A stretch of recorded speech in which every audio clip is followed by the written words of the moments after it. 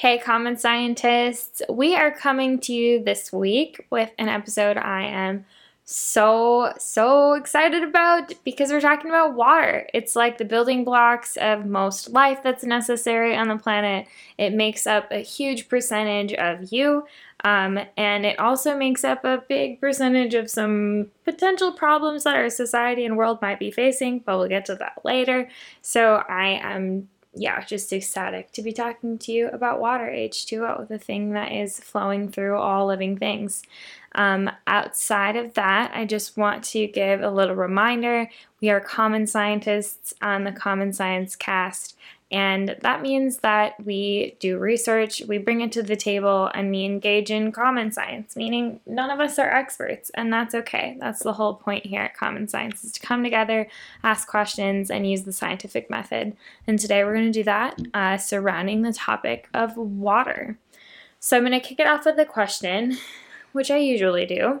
And I'm going to kick it to Aiden, and I'm curious, Aiden, how much water you drink on a daily basis, and if that is achieving your goal, if you're of your ideal self drinking water.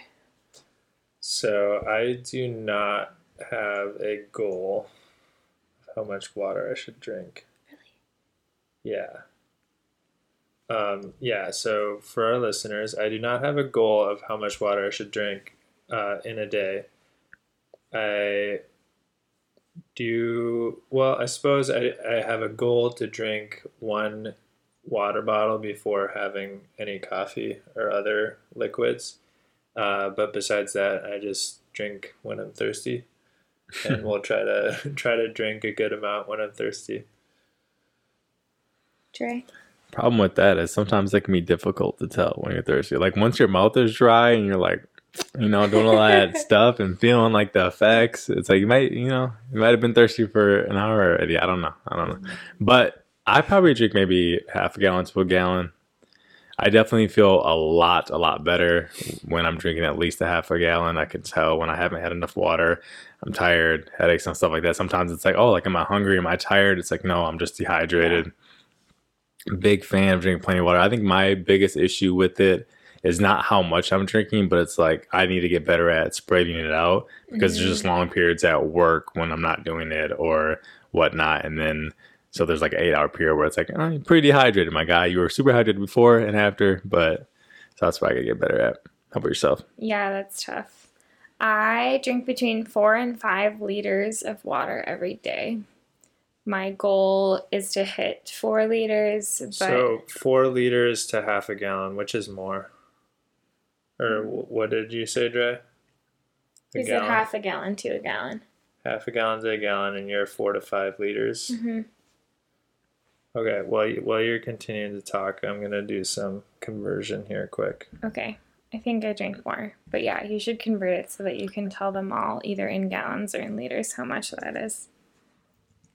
Needless to say, it's a good amount of water, and it's actually quite a bit more than what's recommended for women according to Mayo Clinic. So it's recommended that women drink 2.7 liters, and I think men it's 3.6 liters. I'll double check that and we'll link it in the cast notes.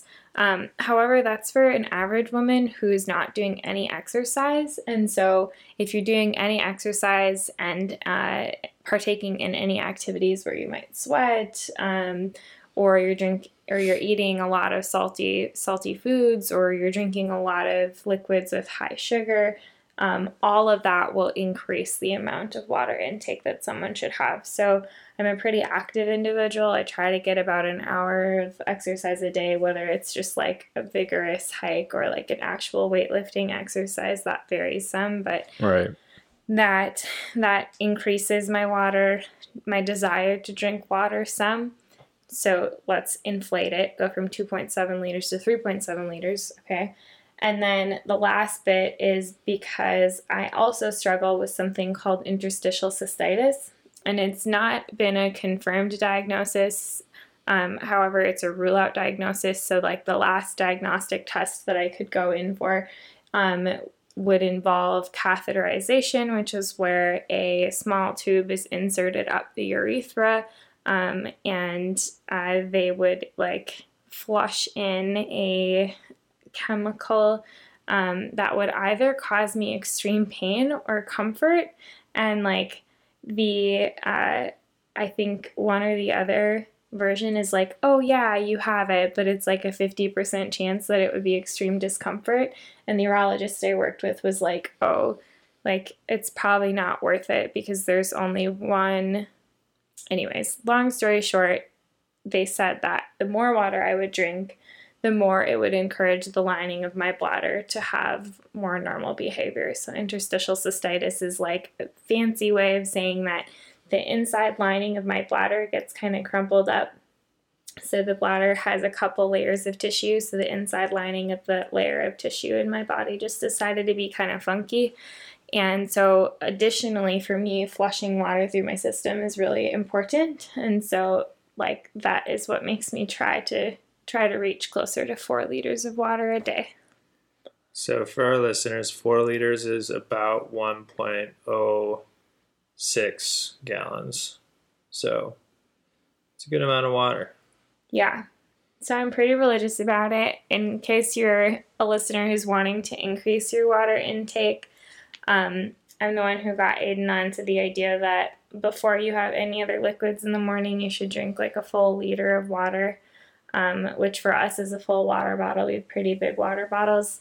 That's a really great first step, is trying to get yourself to have like one, whatever it is for you, a glass, a water bottle before you have any coffee.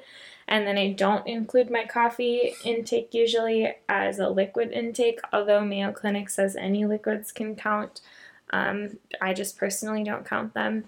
And then I'll try to do another one by 11 a.m., another one by 2 p.m., and then my last one around 4 p.m. so that I don't have to get up during the night to use the bathroom. But I'm very regimented.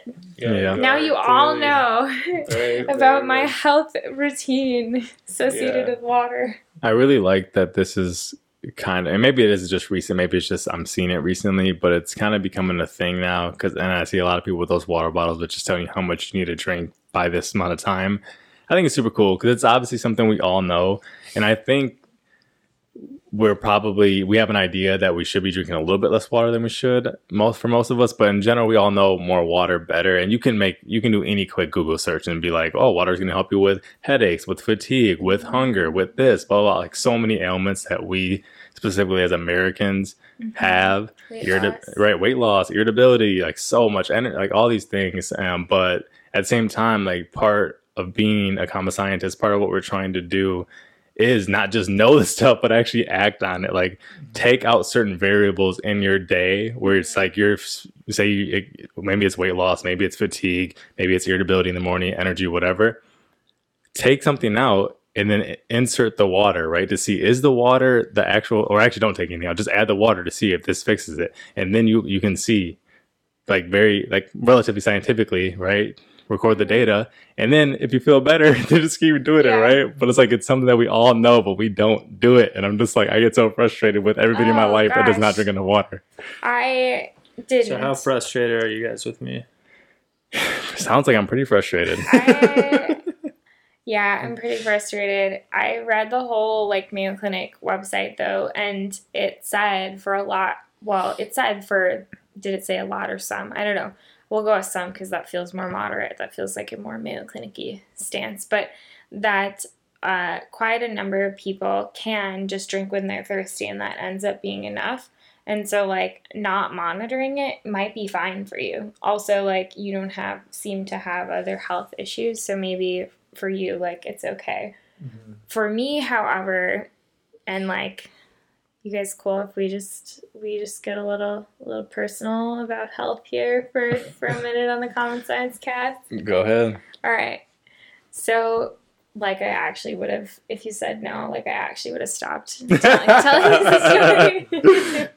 But, like Dre said, it's just really important to experiment and find what's good for you.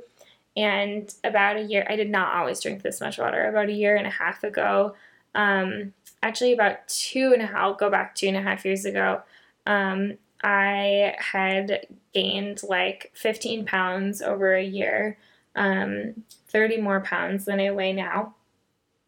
And my whole entire life had struggled with healthy bowel movements, meaning, and mostly with like regularity. And if you're cringing in your seat, it's okay. Like, I understand you can fast forward 5 minutes, but if you're cringing in your seat, you should be aware that like half of Americans struggle with this issue. Like 50%, a good chunk. It might even be higher than that, and we'll link it in the show notes. But a lot of people struggle with like just digestive issues. And so I struggled with this my whole entire life, like to a clinical degree, where I had to monitor, I had a poop diary all throughout like high school and college to just make sure I was like managing my body. And I was super embarrassed about it. I was really shameful about it. And about a year and a half ago, I guess 2 years ago now, my older sister, I visited her overnight, and I always knew like, oh, I should drink more water. I should drink more water. I drank almost no water. All the water that I got during my day was pretty much through food. That's it. So nearly no liquids. And my older sister was like, oh my gosh, I drink this whole liter before I go to nursing school. I can't even imagine. Like, I think I'd pass out if I didn't drink this whole thing before I left the house. And I was just shocked. I'm like, God, if she can do that before she leaves the house, I can commit to one water bottle, like 1 liter a day. And like the very next day, I got myself a liter, like a liter sized water bottle, and I made myself drink it over the period of the day. It was really challenging. I had to go to the bathroom like every 20 minutes to urinate, and I was uncomfortable for like a week. After about 2 weeks, I worked my way up to like 2 liters and have had since like continued increasing it. But after about 4 weeks of increasing my water intake, I realized that this bowel movement problem that it had for my whole entire life, that even clinicians said that it was a problem. Like, one clinician said my bowels didn't, or my intestines didn't do peristalsis normally. Another clinician was going to prescribe like a daily medication. Like, a serious problem my whole life was gone. Like, gone. And to this day, I have not had to like keep a journal. I have had relatively like normal digestion. I've lost 30 pounds since like the 2.5 year ago mark. I've also done other things to help with some weight loss because I just wanted to feel more healthy. But like, increasing my water intake was life changing.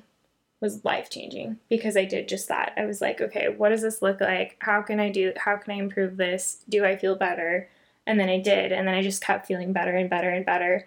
And now, like 2.5 years later, I've lost 30 pounds, and I feel just so much better throughout my day because I'm not carrying around just like crap.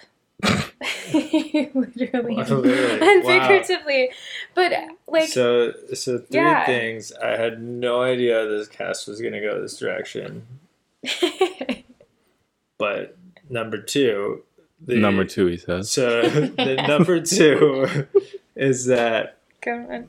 I had no idea how prevalent this was. And so this survey on PubMed, it seems like there's some conflicting results, but it seems like a decent number of sources say that, it's like 40% upwards to like 70%, but this specific survey says that 2/3 of their respondents suffer with, let's see here, were burdened by like GI symptoms, including like diarrhea, like being backed up, all these other challenges. Yeah. I had no freaking clue, but it's common. I've told you, it's super prevalent, and everyone's so ashamed to talk about it, myself included. Digestive disease account for over 100 million ambulatory care visits annually in the U.S., yet comparatively less is known about the true burden of GI symptoms in the general U.S. population. Yeah. It's hard to measure. People don't talk about it. Right. And absolutely, common scientists, I mean, we are in no way claiming to have like health advice for you and whatever you're dealing with. Talk to your clinician, talk to your doctor, do what you need to do. But I do think, like, in a world where talking about these sorts of issues is so shame filled, we miss out on hearing from a friend about something like this. And I hope that in me sharing this experience that's maybe a little too candid for some of you, like, for the others of you who maybe are struggling with something, you can hopefully learn just like a tidbit or two and might feel better. I can't tell you how better I feel having made that change and prioritized water and just said to myself, like, nope, this is non-negotiable. Like, I am deciding today, this is non-negotiable. This is my health we're talking about, that I'm going to do better at this. And like you said, Dre, earlier, everyone knows we talk about it. You should drink more water. We should drink water. And we just don't make it a priority. But for me, making it a priority was life-changing, actually. That's amazing. Yeah, so the third thing I was going to bring up is that it is amazing how there are little tweaks that can have a profound impact on a person's life. I'm trying to remember. I'll have to try to look it up, and no promises, common scientists, but there's a documentary series that was or is focused on rare diseases, which means that it impacts fewer than 200,000 people each year in the U.S., and that those sorts of diseases have their own challenges, one of which being that there's not, for any specific disease under that classification, there might not be very many experts or very many patients nearby that you can learn from. And the premise, so actually now that it's starting to come back to me as I talk about it, anyways, long story short, there was one episode where there was a young woman who, I think she stopped eating red meat, or it was one simple like nutritional, or she started taking a supplement of iron. It was a single tweak to her diet, and this excruciating pain that had been caused by some genetic disorder just evaporated overnight. And it was this disease that took, 7 years for a diagnosis. So she had been going to all these different doctors. Nobody knew what was going wrong with her. And it was just this one tweak to her diet that completely transformed her life. So, but obviously that's an exceptional case. I think water for anyone is, and would improve their lives. And you guys are inspiring me. And now I'm feeling like I'll have the Dre on my right shoulder and the Lauren on my left shoulder when I'm not drinking enough water, and I need to start measuring it more and just being more conscious of it. But yeah.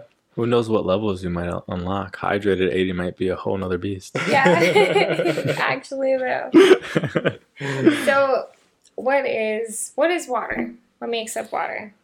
H2O. Yes, H2O, and lots of other things that we like to add to our water, to our drinking water. But the molecule water, H2O, as I'm sure you've commonly heard it referred to, actually refers to its elemental makeup. So I'm curious, Aiden, would you be willing to describe to our listeners and viewers what an element is?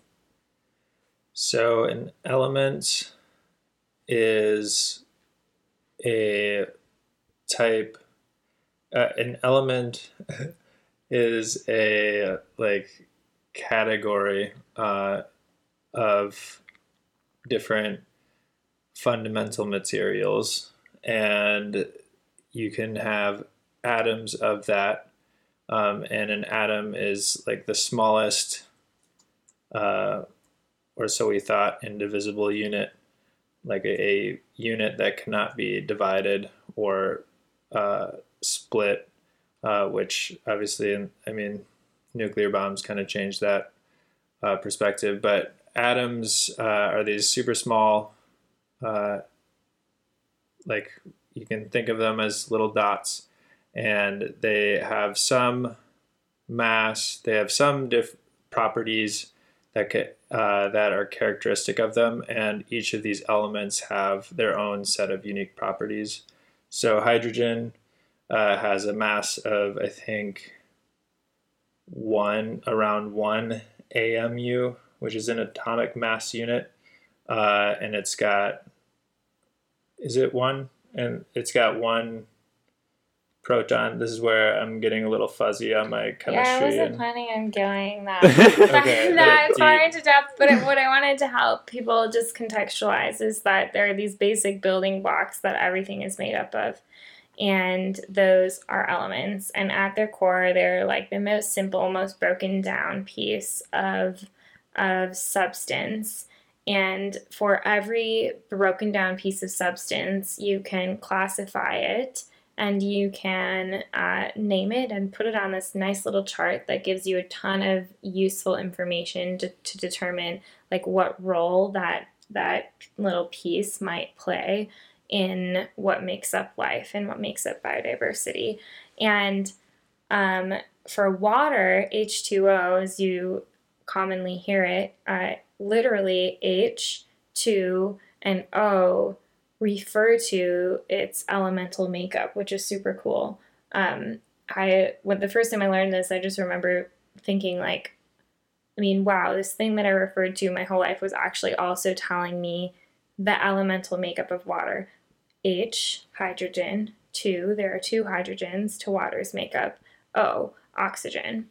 And there's too much science that I should probably not go into all of it, but the coolest thing about water is that it makes up a huge percentage of our bodies, and it is largely the reason that we're able to have and consume and create energy, because hydrogen is so small and so transferable that you can like trade it around all over in the body to create an energy currency for the body. So the best analogy I ever heard was like, if you go to like a state fair or somewhere where like there's a lot of tents and things and you want to spend a little money at all these different places to get everything you want, you don't want to carry around hundreds, right? You can't have like the $100 bill and be that person. You got to have a bunch of ones, right? Maybe not the state fair. I feel like everything there costs $10. But anywhere else, maybe like, yeah, you want a lot of $1 bills. And hydrogen is similar in that way, where it's small enough that it's easily tradable all over the body and is responsible for like pretty much everything, right? By just shuffling around this one hydrogen. So little did you know, and maybe some of you knew, but like all this time we've been talking about H2O, you actually have knowledge of like this energy currency of your whole body, right? The H in that H2O is responsible for everything that you do from morning till evening. And I think that is so, so fascinating and makes me so excited about water. That is really fascinating. Thank you for that little lesson, because I did not research that in preparation for that, and I'm just like, obviously, I took college chem and all that good stuff, and I understand the basics of it, but it is, I like that's I'm not gonna say that's poetic. It was very scientific, but I do kind of like the poetry of water and how important it has been to us on a macro level. Like we all understand, like, oh, like most cities are by water and this and that, and drink this much per day for our digestive system. But it's like all the way down to who we are at the very, very fiber of our being. Yeah. It's like it's all about the H2O. It is. Yeah. It is. Yeah. Specifically about the H. So, And then the 2 and the O. No, it was also important. Yeah. But yeah, I mean, like you said, Dre, it's to extrapolate from what you were talking about how water is just, I mean, so deeply personal to our cultures, and then down to the individual level, like because it is so necessary to our existence. It flows through our veins and makes us into who we are.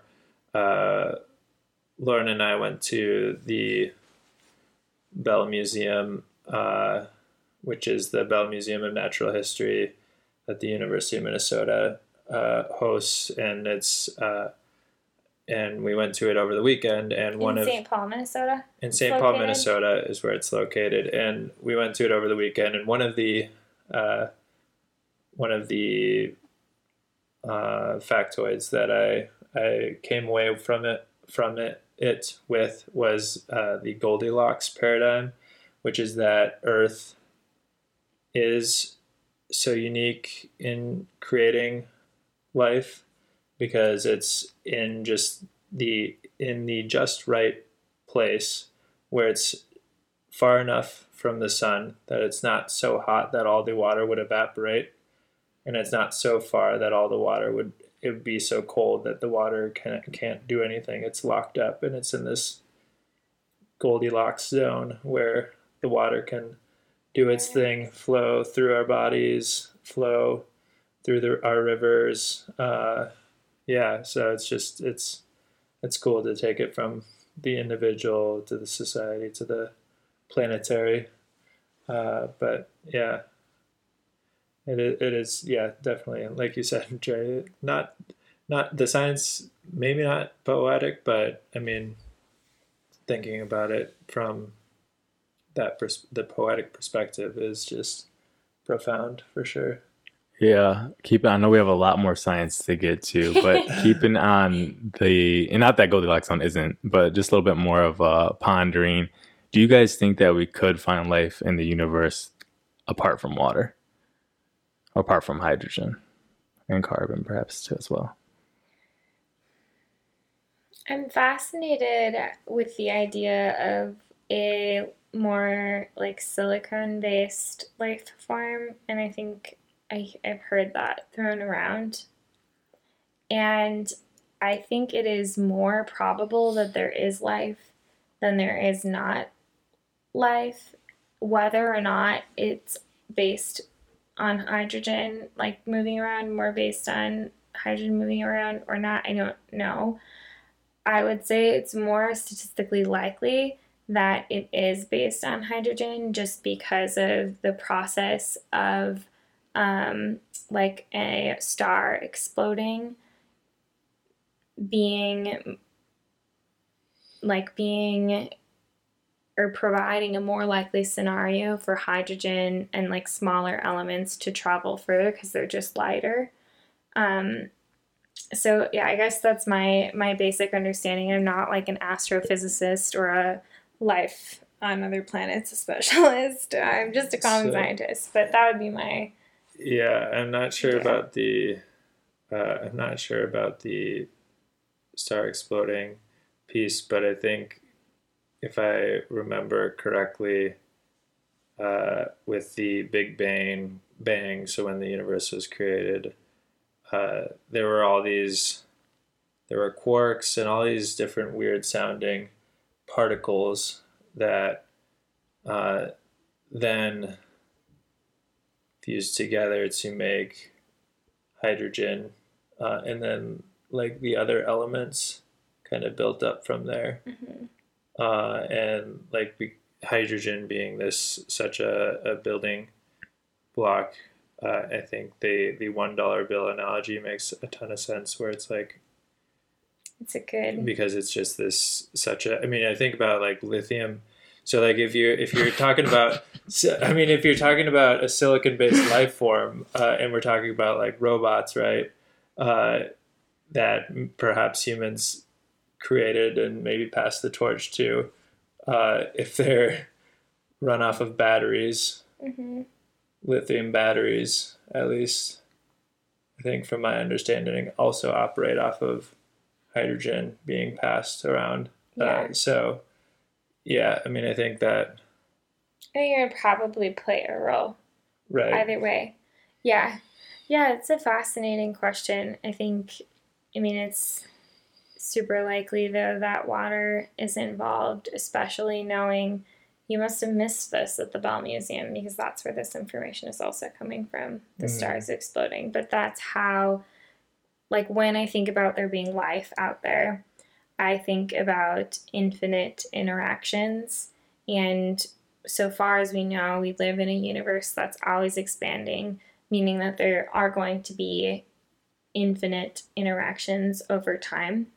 And interactions in space happen by things running into things. And then big interactions happen when stars explode. And that's what spreads elements around, right? And so in an ever-expanding universe, there will be ever-exploding stars, which will be always mixing elements.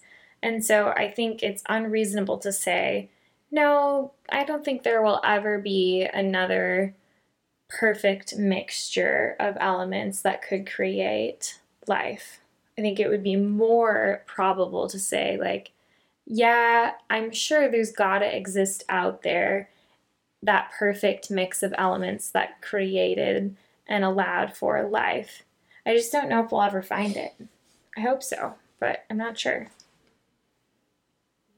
Yeah, I think so. When it comes to life, what you're talking about, the mixture of the elements, I think where a different mixture might arise is in the formation of whatever, like, another being's version of DNA would be.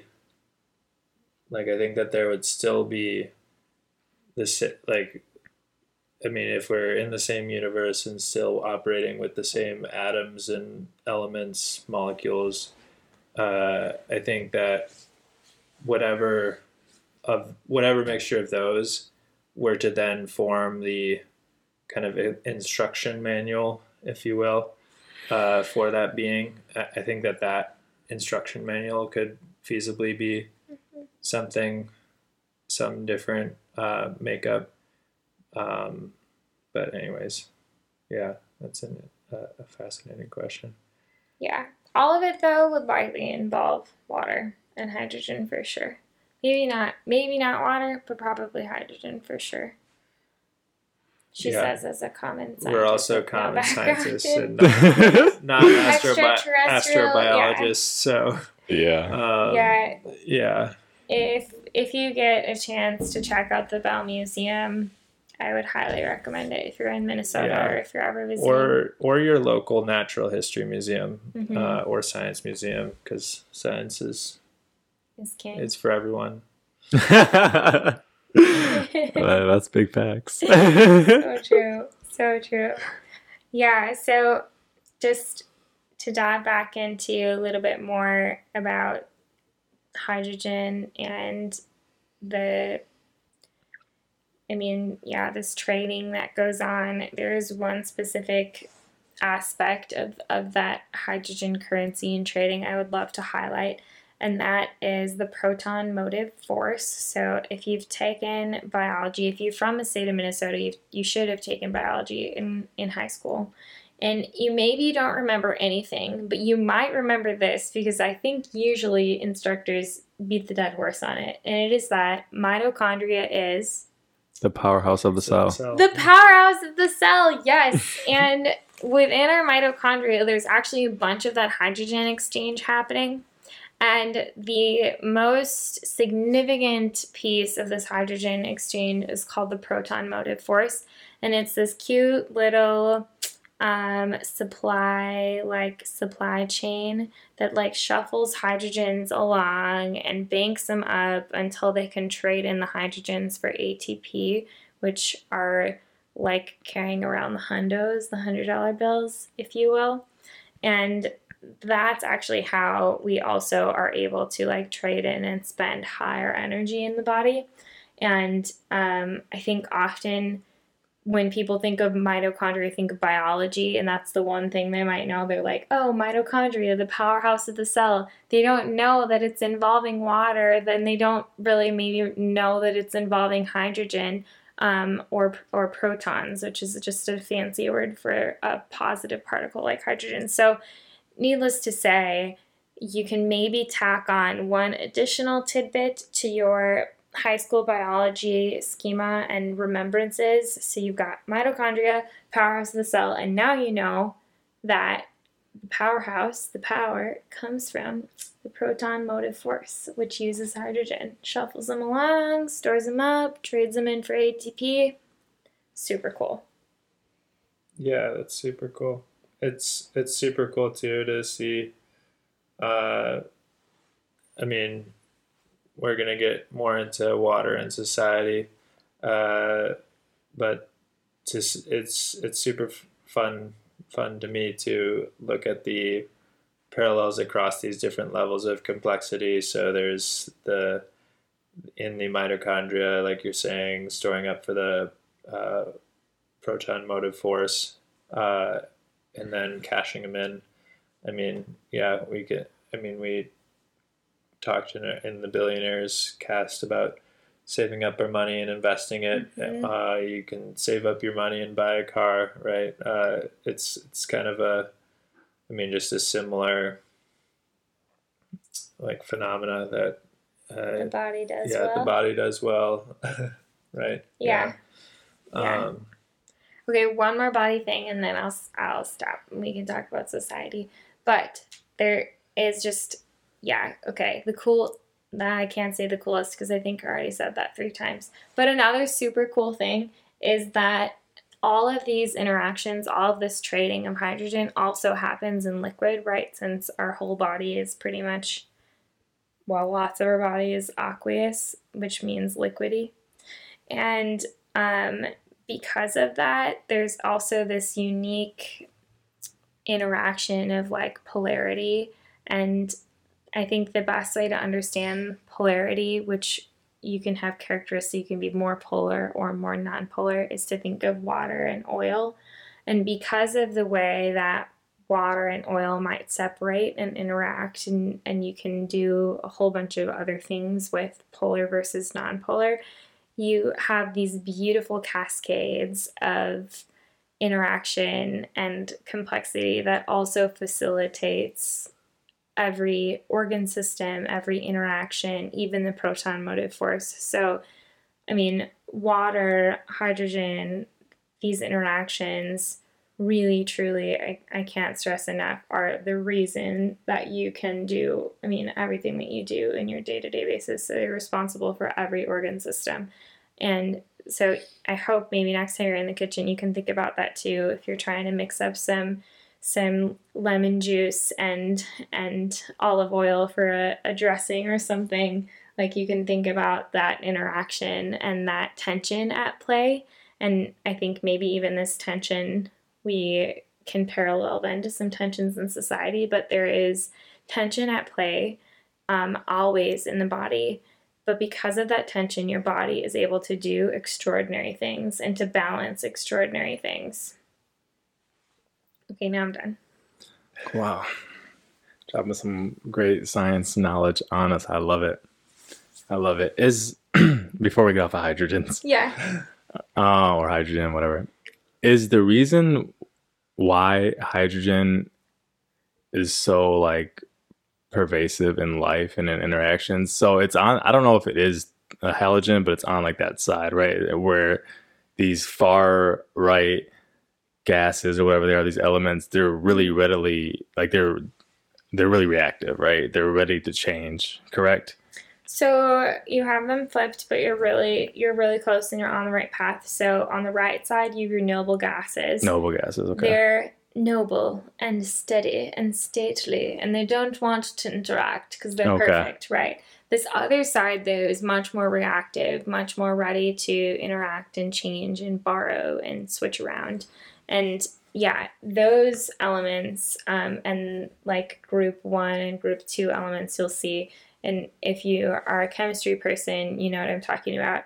If you're not a chemistry person, if you picture the periodic table, which is like a glorified rectangle with some spikies on the left side and the right side. Or you are not driving and you Google it. Yeah, that too. The left-hand side is the more reactive side, and that's where you'll see your hydrogens. Another one you'll hear a lot about is sodium. That does a lot of cool things. Yeah. So and they're smaller, more reactive, more ready to bump and change. And Gotcha. And then with it being so reactive, is it because it has one electron, one proton to give? Does that make it more like, is that one of the reasons why it's such a building block? Because when it reacts, it's only exchanging like giving one, right? It's like, it's not like this. It's not like giving 98 or whatever it is, like plutonium or some like dumb stuff like that. It's like, it's all simple. It's all right. Like you said, like, I'm going to give $1. Like, okay, we know what to do with that. Like, we can easily interact with this versus some of these other, I guess, elements, which are. Yeah, you're exactly right. And rather than like some element with 98, you don't actually ever interact with all those 98. But they're all there, and they're taking up space, and they make it messy and clunky to deal with, and they just make it not good for the body. It's just too much. What's coming to my mind when you said messy was that pudding model. You guys remember that? No. What? The pudding model in chemistry? No, I don't. Oh, okay. You guys must have been. You guys are younger than me, so you guys must have got some fancy new way of thinking about it. Never mind that. All right, moving on to society. Whoa. Oh man, common scientists, our light just went out. Did it unplug? Do the common science check over there. The strip is plugged in. Well, we'll talk about society in the dark, I guess, because it. I mean, unfortunately, the outlook's not great. There it is. Oh. Let's go. We're back. And there is hope. Yeah, there's hope. Let there be light. Ye of little faith. So the reason, of course, why the lighting matters is because of the recording for YouTube, not necessarily for the audio. So for you audio listeners, you're probably like, what are these? Why are you wasting our time talking about lighting? Like, yeah, our bad. All right. All right. Back to agua. So as many of you guys know, most of the major cities in the world are on a body of water, oftentimes a river, which supplies not only water and food, but also transportation. And there's a whole other things that you can divert rivers and do this and do that for agriculture. The way rivers, like still water, can be a little bit less healthy. So moving water, rivers. Still water, not still water. Still water as well. Still water, Minnesota, also very unhealthy. But they do have the St. Croix, so I don't know. All right. So that's all good stuff. Now, according to... Wait, do you guys want to get into water wars yet? Or you guys want to... Yeah, let's go there. All right, we're going water wars. All right, so according to the Pacific... No, let me look it up. I want to be specific. Okay, so why are you finding that? Just to reiterate, mostly for myself. Like, within the context of urbanization, which we've talked about before, cities generally locate near bodies of water, and cities have fallen right when water has disappeared, and that's kind of where you're coming in with these water wars. Correct. And there's some areas in the United States where the water is not looking so good. But according to the Pacific Institute of Oakland, California, there have been 279 cases of conflict over water since, what do you guys think? 1980. 2010. What? So, tell me what is it? What does it mean to be a conflict? Yeah, that's a good question, Lauren. Right. So you want me to go back into the study and read it right now? That's what you want me to do? I can. If you guys want to carry on this session, I can go into specifics. No, it's fine. It's fine. We don't have that much time for you. Are we talking a two-person conflict or? No, just a political conflict. We will link it in the show notes. To be specific, though, conflict does not necessarily have to mean like there didn't have to be blood drawn or like blood shed or anything like that. Okay. Yeah. 30 people died. Okay. Right. So, some other kind of quick facts before we really lean into some of the discussions, whether we have solutions, issues, thoughts, whatever, the future of water. So 3% of water is fresh water. 1%, so 1/3 of that is accessible because so much of our fresh water on Earth is frozen. 1 billion people still lack access to safe water, and over 2.5 billion lack access to adequate sanitation. Whoa. Okay, numbers. 3% Of all water on Earth is fresh water. we have access to 1%. 1% total, correct? Holy cow, has that changed since climate change? Did you see that at all or no? Research? It looks like, I mean, that's generally the issue, but from what I saw, that was up to date, that it's still about 1%. And 1 billion people still don't have access to water. Correct. Wow. Correct. So while we started off like taking water for granted at the beginning of the podcast and, you know, being able, like, oh yeah, I could just drink more water and get my little fancy water bottle and all that stuff. There's a lot of people living in, I suppose squalor would be a good word, where they don't have clean drinking water. And unfortunately in Flint, Michigan in the U.S., they also don't have great water either. But that's a conversation for another day. So oh my gosh. Yes. Also in Rochester, Minnesota, there was a major problem with Cryptosporidium. Okay, go on. Okay, so sorry, that just reminded go ahead. me. Guys, get this. Okay, so this was before my drinking water, like, epiphany and, like, having less problems. I had a lot of problems. And there was a period of time where I all of a sudden went from not being able to consistently go number 2 to going all the time and having mostly watery, like, consistency. Okay, bear with me, common scientists. It got so bad that there was blood presenting in my bowel movements, and a lot of it over the course of 2 days, and I went into the emergency room. And various things were checked out in the emergency room, among them a stool sample, and they came back and they were like, oh, you have Cryptosporidium. Cryptosporidium is a parasite that is waterborne and can live in chlorinated treated water for up to 15 days. And when I went... Chlorinated treated water for up to 15 days. So it can live, if it gets into a city system, it's a major, major problem. And the ER clinician was like, yeah, I'm surprised that you have this. I thought this was only affecting the low-income communities. Said that to me. And I'm like, wow. Bitch, I live in the low-income communities. I'm a college student. Like, okay, so for the next month, so the only way to get rid of it is boiling your water. And there was because Rochester, Minnesota, the med city of the U.S., can't be having a Cryptosporidium outbreak. So they're not telling people, hey, you should boil your water, especially not the low-income communities. And so, yeah, so here I am with Cryptosporidium, and there is no cure, and the treatment is not covered by insurance. It costs like $900 out of pocket.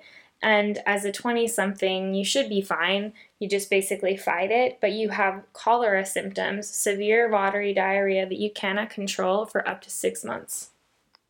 6 months? So for the next 2 months, after that, I kicked it in about 3 months, but for the next 2 months, I had a standing hall pass that said I could be excused at any point in time to run, and I'm not kidding you, run to the bathroom.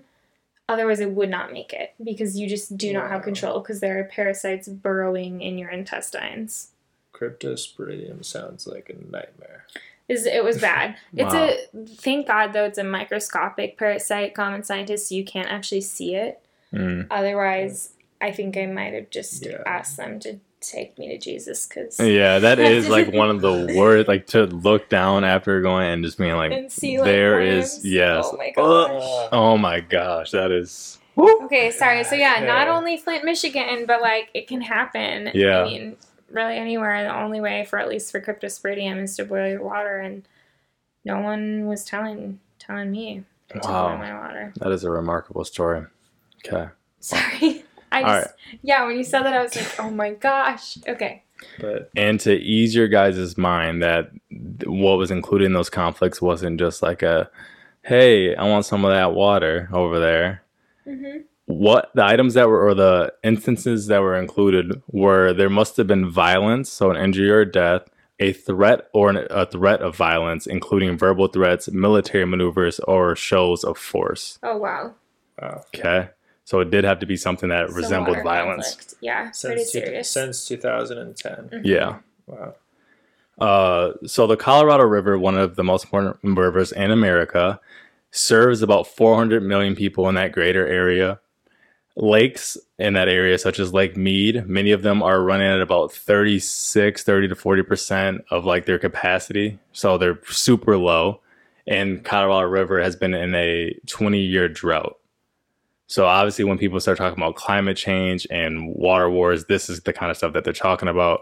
And I've been to Arizona. I saw that it was a desert, but it's everybody's like living good, right? It's like you don't really see it, hear about it, or you don't even hear about crypto, whatever it was. It's really like you don't hear about these things, but it's like this is the stuff that the scientists are really looking at and trying to solve these issues. And I mean, I don't like when I don't want to get into politics, but just like when people are campaigning, like these are not the issues that are being brought up. And that's a big problem because we're just so often we're just continually pushing things into the future and like kind of putting it on the back burner. And a large part of that is because campaigning is about winning, right? It's not about, but whatever. We don't need to get into politics, but that is kind of one of the reasons why you don't really hear about these things. But to affirm what you just said, in my own research, right, I do my research with Google and then I do my research with the university libraries.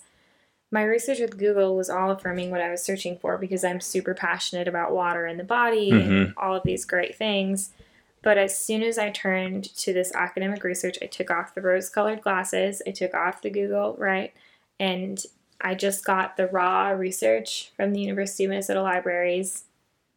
All I could find was on water scarcity and water pollution and water problems. So you're absolutely right. It's a super serious issue that we are not talking about or taking nearly as seriously as we should be. Yeah. So much of that area, and famously Arizona, they're kind of really close to hitting kind of that tipping point where it's like we don't have any meaningful or feasible access to water, right? It's like they're going to have to get all of it complete, like shipped in their aquifers are going to be dried up. Colorado River not giving them any love. They're on the precipice of hitting that, that countdown to day zero, which is obviously terrifying. And I was talking to you guys before the cast that one of the things I heard growing up, living in Minnesota, a place with relatively tons of fresh water, was that at some point in the future, there's going to be wars over water and people are going to be flooding, pun intended, to Minnesota. And we're going to become overpopulated and we're going to, just sprout into like one of these major cities around the world. And that idea as a kid really blew my mind. I just could not understand, number one, how we could have so much of our earth could be ocean and we could be struggling for water. But then number two, how humans could like fight over this and kill each other over this. And silly me, and we fought wars over oil and other silly things. And I looked throughout history, it's endless, countless, innumerable wars have been fought over water. Like, and if you add into like transportation and strategy of where things are, it's like the most wars have been fought over water, probably. Wow. Yeah, I mean, it just speaks to how essential it is and how, core it is to being human. Like, I think, so I remember back in the Boy Scouts, we were, I think, educated that it was like, I can't remember the number of days as far as the other, but anyways, so water, we were told you had 3 days to live without it. And then it was like a month without food, 2 weeks without shelter. But yeah, 3 days without water. And so, yeah, it's this resource that we need to go out and get of our own accord. And it is so darn essential. So, it would make sense why Mhm. It would be kind of the root cause of a lot of these conflicts, because conflict tends to be, uh, in my eyes, a last resort. But Yeah, one of the aspects of my research that I would say was a little bit more consoling um, was that there is a ton of water mismanagement and misuse, and I'll explain why that is consoling. The reason that's consoling is if we're mismanaging and misusing like X amount of water, that means that if we stopped mismanaging, we would probably be able to, at the very least, combat um, or add years to the time where we think we might be running out. And an example of that I saw was like with planting crops that really aren't meant to grow in certain areas to help keep up with the demand of food production. And for example, like planting corn in Arizona. So corn is a crop that requires quite a bit of water. It also requires like a good amount of pretty decent topsoil in my understanding. I'm not an expert, but I am a farmer's granddaughter who farms corn. And so, if you plant corn in Arizona, for example, you would need to irrigate your corn, and your irrigation is coming from a reservoir that's probably shared with the city or shared with whatever, because you're not getting it from a nearby lake because you're in Arizona. Like, if you have a farm in Arizona, you've no business planting corn, right? So there are many instances where things like this have happened. And I think if there was stronger policy, and specifically federal policy, that helped manage that, I think that we could probably do a lot better. And maybe there would have to be drastic overhaul of some farming practices that exist right now. But I would rather deal with some food moderation and like carefulness at stores and less food waste here in the US for the next 10 years to be able to have water for the next 200 years versus 100 years. And I think that could be a reality if we took it more seriously based on my like 2 articles that I read.